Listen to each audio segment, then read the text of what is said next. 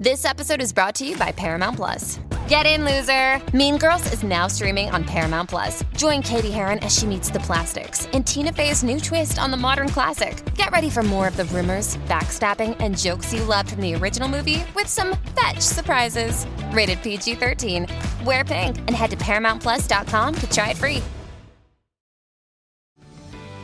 This episode is brought to you by Paramount Plus. An unlikely friendship begins in the Paramount Plus original movie Little Wing, starring Brooklyn Prince with Kelly Riley and Brian Cox. Reeling from her parents' divorce, Caitlin steals a valuable bird to save her home, but instead forms a bond with the owner, leading to a new outlook on life. Little Wing, now streaming exclusively on Paramount Plus. Head to ParamountPlus.com to try it free. Rated PG-13.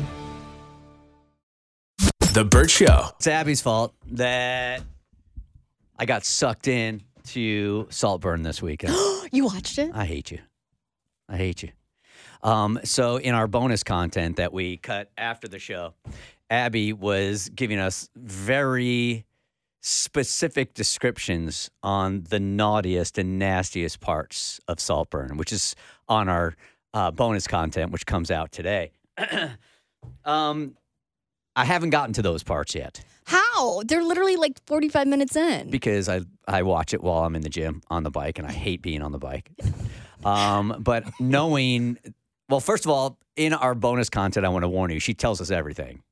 We now know how the whole thing ends. So I'll give you that warning if you're listening to it today.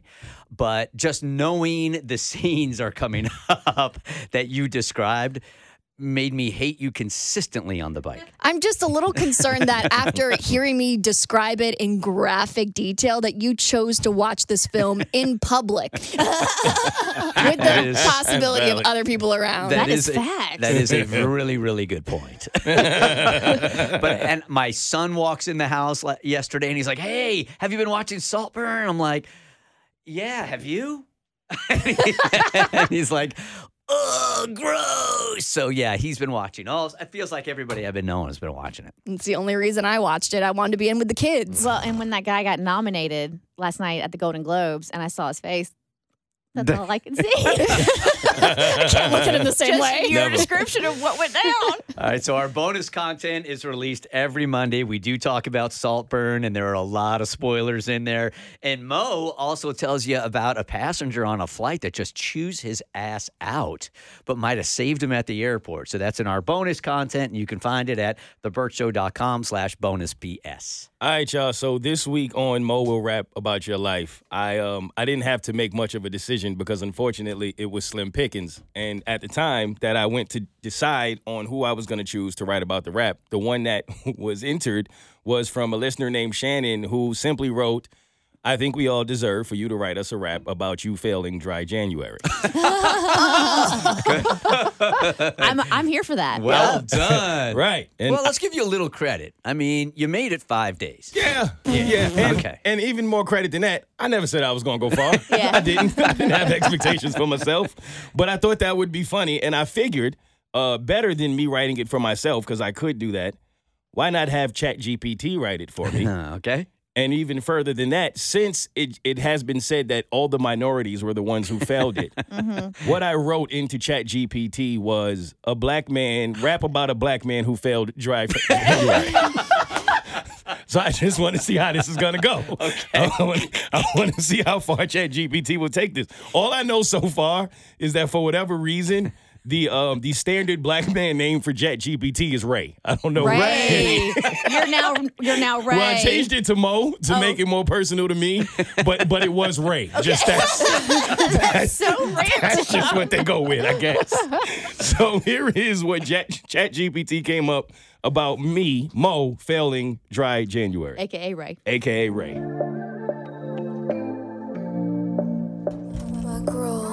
Chat.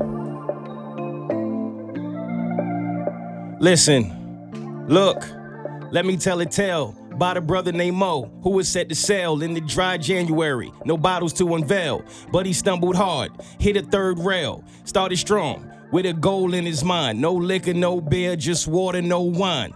But the days passed like the hands of time, and Mo got weak, lost his rhythm and his rhyme. Dry January, a challenge so clear, but Mo fell short, started shedding a tear. His resolve crumbled, the ending drawing near. A black man's struggle, let the story adhere.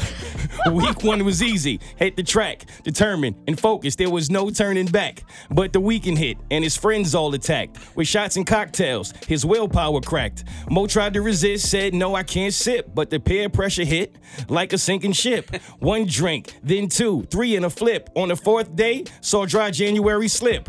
Now Mo's reflecting on the choices that he made. In the mirror of failure, his reflection is displayed. But setbacks are lessons, never to evade. So lift your head up and don't let your dreams fade. Mo's setback ain't the end, it's just a pause. He'll learn from the stumble and reset his course. Dry February's coming, a new applause. No, it's not. A second chance, no time for the flaws. Mo still standing, though the challenge was tough. In the rapid redemption, he will rise above. No shame in the failure, just a push and a shove. Dry January's gone, but Mo's still enough. Oh. It did pretty good. It did pretty good. I was actually shocked. It did pretty good. Now, just because you had 1 drink, you hung out with friends and had a drink, we've talked about, yes, there's dry January, but there's also a thing called damp January.